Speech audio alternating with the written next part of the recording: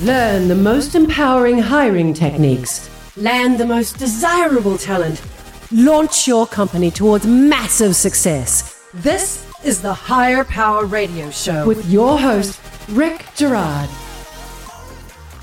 How do you compete against a huge company like Amazon or even a really well-funded startup for talent? If you're competing checkbook to checkbook, you will lose every time. The only way to do it, to tilt the odds in your favor, is to really understand the career wounds of the person you are trying to recruit and be able to connect the dots as to how your opportunity fulfills their desires. Now, this requires that you just listen. Stop selling and start understanding what is important to the individual. And this will allow you to stand out from your competition and allow the person you need to hire to see the value above and beyond the paycheck. I'm Rick Girard, and welcome to the Higher Power Radio Show. We help entrepreneurs and executives win the strongest hires by sharing insights from top-performing rebel entrepreneurs, game changers, and industry leaders like our guest today, Mr. Michael Downing. He is the founding partner of the MDSV Venture Fund. Michael is a Silicon Valley serial entrepreneur and has co-founded 6 software companies over a 28-year career. 3 of his companies were acquired, and 1 had an IPO back in 2006. And for the last 3 years, Downing has focused on investing in promising early-stage tech companies via his venture capital fund, MDSV. Michael has recruited and hired and managed hundreds of employees over the span of his career, which is what makes Michael the perfect expert for today's topic. Michael, welcome to the Higher Power Radio Show today. Hey, Rick, thanks so much. Happy to be here. I'm excited to have you as always. Thank you for being here because I've been actually trying to get you on the show for a while, but we finally connected up recently. I know it. Well, I mean, you got to tell everybody we worked historically at 2 or 3 of my companies in the past. Where I think we worked together and you helped us find amazing people. So there's a history there. Yeah, most definitely. I'm glad that I did find amazing people for you because that was when we worked together. The last time was back when you were at Tout. And that was the beginning of my transition into Retain Search. So I was still like that transactional recruiter at that point. So I'm glad to be past that, but I'm happy always when I did a good job for somebody. Today, we're going to discuss why leading with the checkbook is a very bad idea, especially if you're a startup. And then we're going to talk about how to win talent by providing value other than the money. Sound like a plan?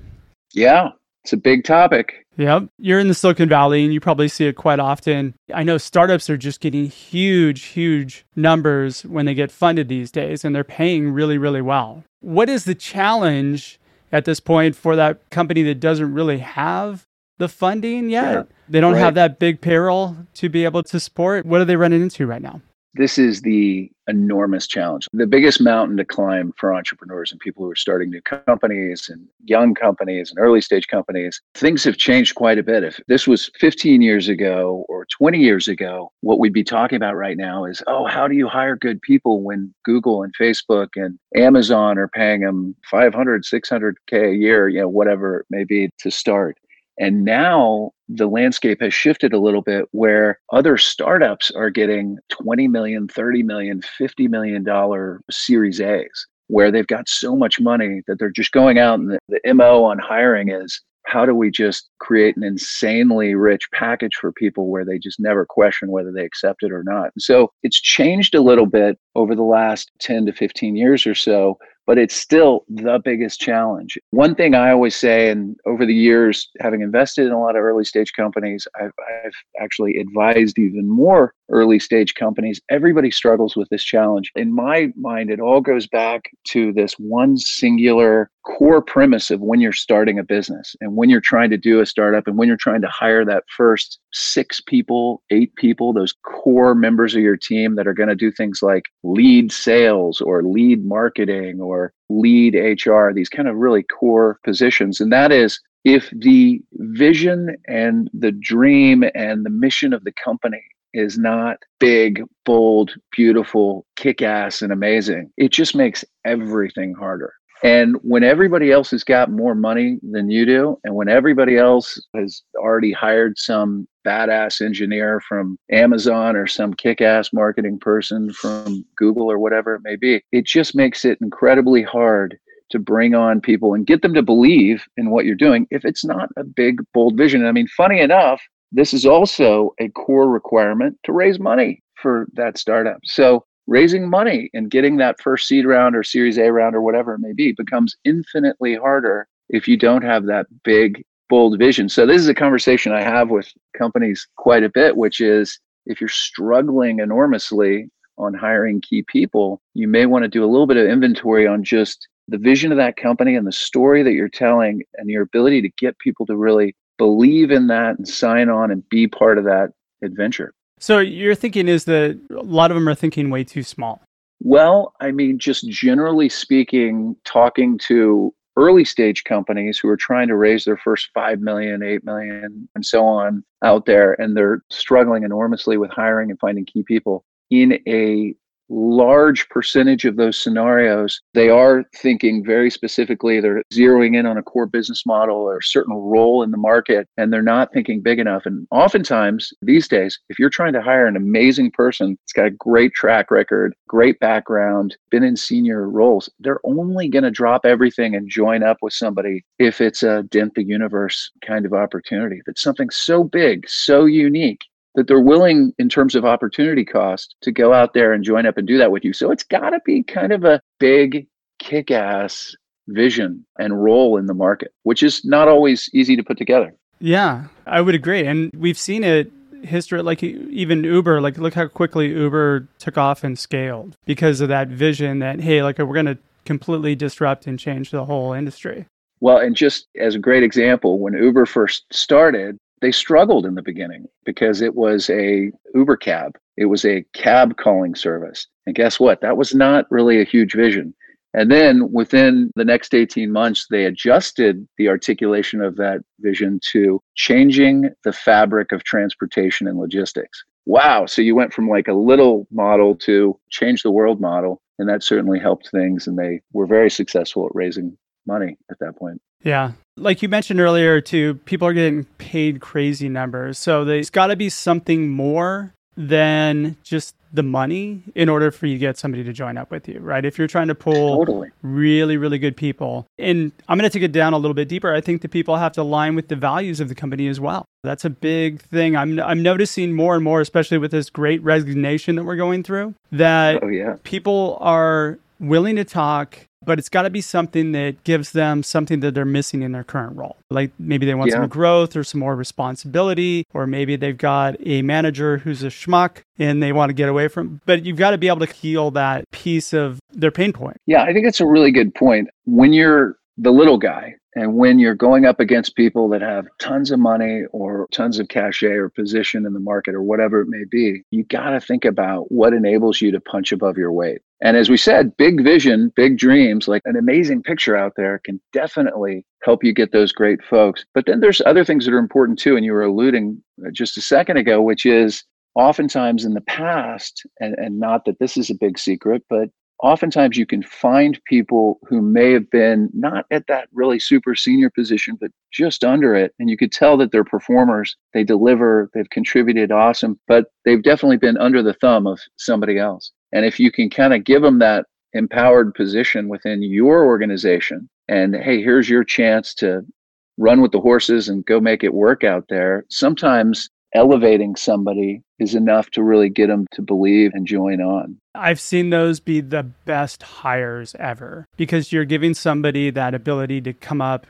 underneath somebody's shadow. What happens is a lot of times we as entrepreneurs zero in on the person that's already doing the job. We want them to come duplicate what they're already doing for us. And there's really no incentive for them to do that. You're just chasing the wrong rabbit. Well, that's a really good point. If you think you're going to just go out and get somebody and just make them do this exact same thing that you saw them do at this other company, I don't think a lot of people are going to be super motivated by just, I want you to replicate exactly what you did over here. They want the open canvas. They want the ability to get creative and make their own way, and do it their own way. And giving people a little bit of rein and letting them run with it is just such an important concept. Yeah, and I'm finding that's the best way to draw talent today, being able to give somebody the ability to spread their wing. If you can do that, you're going to win them. What are you finding is being important to a company? Why is this important to a company today?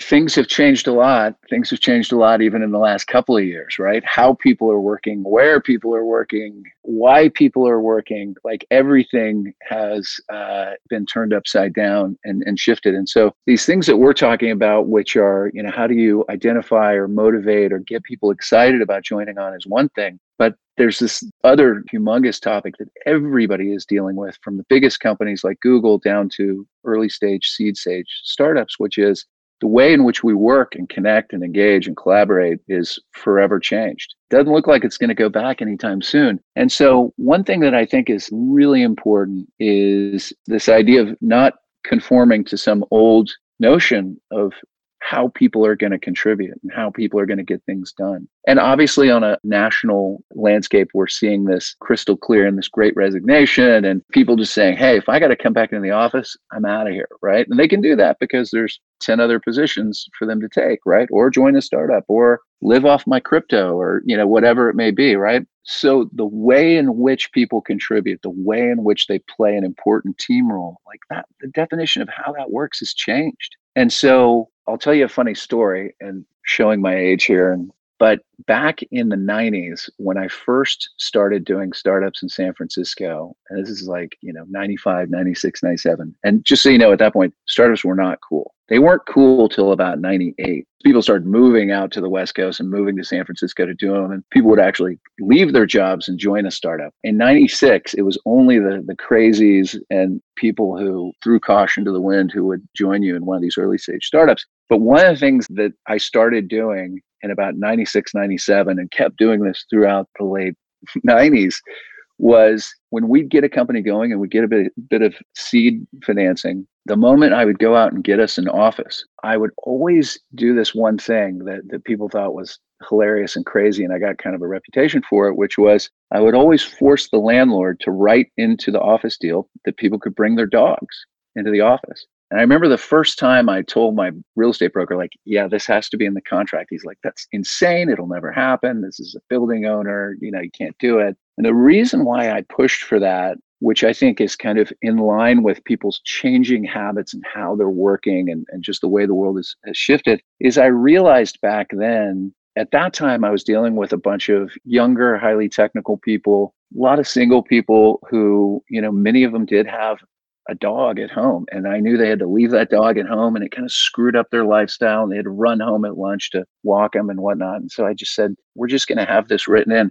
So every couple of years when I had to shift to go and get a new office space for our companies, we got known as the wacky CEO who makes the landlord write into the contract that dogs are allowed. And like, oh, I'm going to have to change my insurance and all this other kind of stuff. But it actually worked.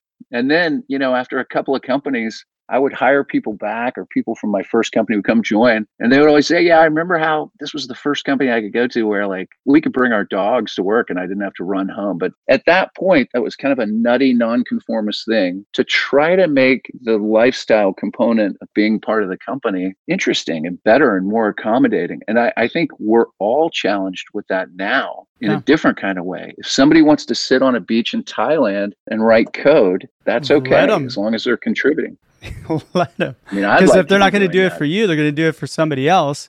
And now we're in a global workforce, so somebody might recruit them from Brazil or Thailand or wherever else. Yeah. 20% of Google's programmers are sitting on a beach in Thailand right now coding. Just FYI. Good for them.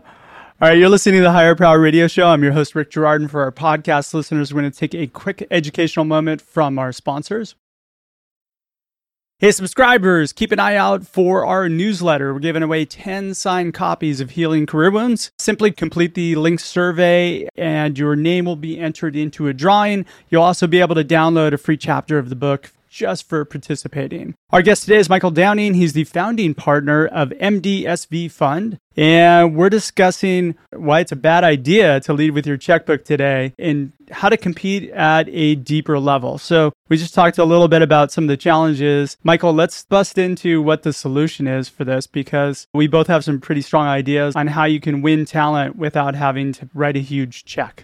Yeah, we mentioned earlier, which is, I'm just going to repeat it because it's such a key concept, which is, at least for early stage companies, making sure, and this goes along with kind of the notion of your values and what the company's all about, what people are committing to and signing up for when they join the company. But we mentioned just the vision of the company has got to be big and bold, right? Yep. You got to be on a mission to do something big. It's not just some incremental improvement or the eighth CRM technology to compete or whatever it may be. It's got to be something big and bold. People want to be a part of something special. And so that is really crucial. We talked, a little bit about not conforming to tradition and making sure that you create an environment where those values are reflected and where people's lifestyles and who they are and what they like to do is something that's supported. Just in terms of tactically, one of the most important things that I communicate to early stage companies, well, actually young and mid stage companies alike, when it comes to finding great people, when it comes to recruiting people and actually going through that process successfully of getting people to join, one of the biggest recommendations I always make is what I call plant your roots deep, which is basically set up an advisory board.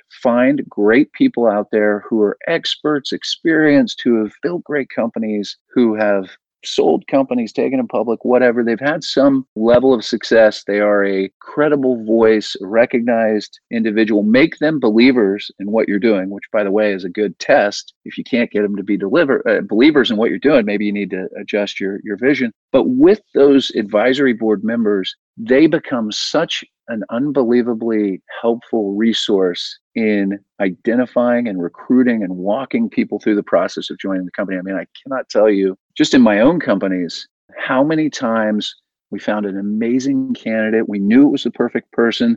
We knew it was a competitive situation and we were the underdog. And because we had some great advisor who was a known person who said, hey, let's go grab coffee, and that impressed the heck out of the candidate, that it helped us get the ball over the line and make it happen. I've seen it happen over and over again with my portfolio companies too. It's just such a great resource. Yeah. I run into a lot of pre-funded startups. They all complain about not being able to find a co-founder or somebody else to join their team. And they have advisors that they brought on, but they're not really utilizing those networks of their advisors to get the introductions to get people on board. But I think that might loop around too to the other problem that you had mentioned earlier, was maybe the idea is not big enough to get somebody attracted. If you're doing something small, I don't see somebody quitting their job to go join on to build a lifestyle company with you. Absolutely. I mean, like I said earlier, this should be looked at as kind of a filter. Hey, if I can't get advisors excited about what I'm doing, how the heck am I going to get somebody to quit their job and join me and, take on a senior role? In a way, I kind of look at it as concentric circles. When I'm creating a business or starting a business, can I get 4 to 6 well-respected, known people in the market to listen to my pitch, listen to what I'm doing, and get super excited about it? If I can make that happen, then next concentric circle, can I find some key people out there in the market whose skills and background and work history I really respect? Can I talk to them and get them excited about potentially joining the company? And so if you just kind of follow that flow, to use a kind of musician analogy here, you develop a new album of songs, you're going to go to the local bar and sit there and play it for the 20 folks who are sitting in that bar. And if they really like it and respond well, then you may go on tour and hit the West Coast. And if they really like it, you may tour the rest of the country. So I think you have to kind of think about this counterintuitively in the same way, where this is a process of really developing an amazing vision, a mission for the company, and as you said, a set of values that kind of defines who the company is, evangelizing that and getting people excited about it so that you get the team members you need, you get the advisors you need, and then, not to avoid the obvious here, you get the investors you need, right? It's impossible to get early stage investors on board, whether it's a $500K round or a $5 million round, unless they can really believe in a big vision. And it doesn't sound like, the same thing that these other 4 companies are doing. Well, how do you know when you have a big vision? What's the tip off for the entrepreneurs that your vision's too small or not big? You know what I mean? Yeah. I mean you're probably not getting people writing checks. Well, I mean, that's the other thing is you have to pay attention to the data, the feedback, how are people responding? And it's one of these things where when you see it, it's happening. And when it's not, it's not. There's not a lot of gray area. And so I forgot who it was. I think it may have been Keith Rabois or somebody who said a great vision or a great kind of pitch that lays out the vision of a company. When you're in a room, there's guys sitting around the table and you give that pitch, you want half the folks in there to say, that's crazy. And half the people to say, oh, that's cool. And if that's kind of the composition of reactions, then you're on track. And I agree with that. That's fantastic advice, by the way. Because I think a lot of people don't read the room and they just leave and they think they did well in the pitch, but there's no feedback and weeks go by and they're scrapping to find out what went on. I mean, I can tell you in just my own situations, being my own companies that I started over the years, the ones that really took on a lot of momentum and did incredibly well were the ones where at the earliest stages I was pitching people. When I would walk them through what we were doing, 75% of the people say, that's just impossible. That's not going to happen. It's too out there. It's like too crazy. But 25% of the people will go like, oh man, that's amazing. Like if you can do that, this is going to be incredibly cool. And so I think you've got to shoot for that kind of moonshot position, some big vision, even if you're working on something as mundane as the next great CRM software. And I apologize to all the CRM software developers out there. It's just the most mundane thing I can think of. Yeah. But there's got to be some way that you can repackage it and envision it as, it's going to do so much more or be something so different than what we're all accustomed to as a CRM application. So this has to do with the vision, being able to see a market that others can't see. That's part of the whole process. And it's just as important for candidates that you're trying to recruit and hire as it is for investors that you're trying to get to write a check into your company. That's so very true. How do I really build a strong advisory board? Like, what would the steps be that I'd need to take? I agree with you 100%. And you know what? I've been actually doing it maybe a little bit backwards because I haven't really fully built out my advisory board, but I've started laying the groundwork for a lot of people that I've known throughout the years that I've cultivated relationships with to join my company once I get it going. To build that advisory board, which is going to lead to introductions to people that'll ultimately ensure your success in getting funding or whatever else. How do I do that if I don't know where to go? Yeah, it's such a good question. And the truth is there's really only one way to do this, which is do exactly what you just mentioned a second ago, which is let's take inventory of everybody I know. Let's look at everybody I know and I've worked with over the years, and let's look at their relative connections to key influencers, credible voices in this market or an adjacent market, or recognizable folks who have a position of authority in certain markets. And those are different kinds of people, right? There are successful entrepreneurs who have built companies in certain categories. That's a great kind of advisor. Why? Because they've done it. They've been successful. They've gone through this whole challenge and they can be really valuable. There's slightly more technical voices of authority and credibility, right? Like this may be this amazing developer who created Lucene back in the days, which, led to index databases and whatnot. So it might be something that's kind of a highly technical credibility, and having those people, which appeals to a different group. And I think it's really good to have a blend of advisors that have that kind of business builder, entrepreneurial background and cachet, maybe some highly technical and kind of industry technology kind of cachet. And then even others that may be just known for being investors in great companies and being able to help those companies. So, we've got quite a few of those folks in Silicon Valley. And if you have that combination, that can really give you superpowers in terms of who you can connect with, who you can recruit. But in order to get to those people, I think you have to start with, here's everybody I know, here's everybody I've ever met, and who can connect me to these folks. It's pretty hard to just cold pitch a lot of these well-known individual folks who could be great advisory board members. And so you really got to work your network. And, one person can connect you with three others, and those three others can connect you to more. So there's kind of an amplification and network effect here that can happen if you really work it. It's kind of like the 3 degrees of Kevin Bacon, right? So like you can find somebody who knows that person. It all goes back to Kevin Bacon, basically. Exactly. You know what? I would just like to add one thing to this is that when you've built out like a strong advisory board, please have a strong interview process in place as well. So that if you get these introductions to people, they take you seriously. As a startup, I think that's a challenge. That's a really good point. And I think you and I were talking about this the other day. But I mean, when I think back on it, the first one to say, I have made every mistake in the book. I mean, over 6 companies, I've literally named a mistake and I've made it. Luckily, I got lucky a few times along the way. But, one thing that we used to do, and I just think back on it, it's like, oh my God, I can't believe we did this, is we would spend so much time trying to identify great candidates. We would spend so much energy trying to engage and attract them and, get them excited about the company. And then when it came time to interview, we would just wing it. Like, I mean, I was 25, 26, 27 years old when I was doing some of these companies. I'm sure some of these folks just thought we were complete idiots when we were doing interviews, because we were just like, let's talk about, what you did last week. And there was absolutely no structure to it whatsoever. And you probably lost a good people, like quite a few good people because of that. I'm sure a lot of those folks walked out of these interviews just like, who are these jokers? And so had I, if I were able to go back and kind of do it differently, I would have definitely listened to some of my more senior advisors or smart people, or have more of a methodology. You spend all this time to get people in the top of the funnel. Don't screw it up by having a kind of fly by the seat of your pants interview process, which is unstructured, which I did. And years. I would agree with you 100%. And that's where most people lose talent, is mid-funnel or in the interview process.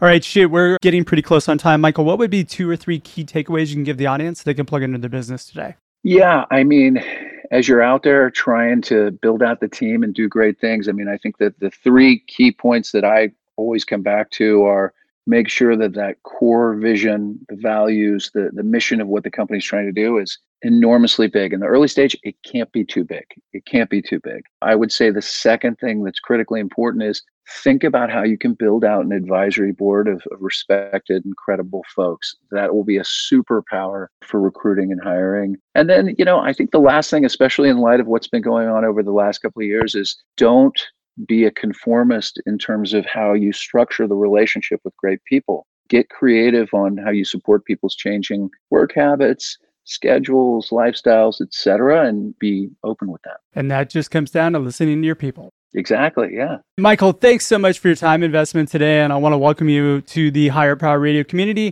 Now, what would be the best way in which members of the audience can find you, find out more about your fund? Yeah, you can just email me at michael@mdsv.vc.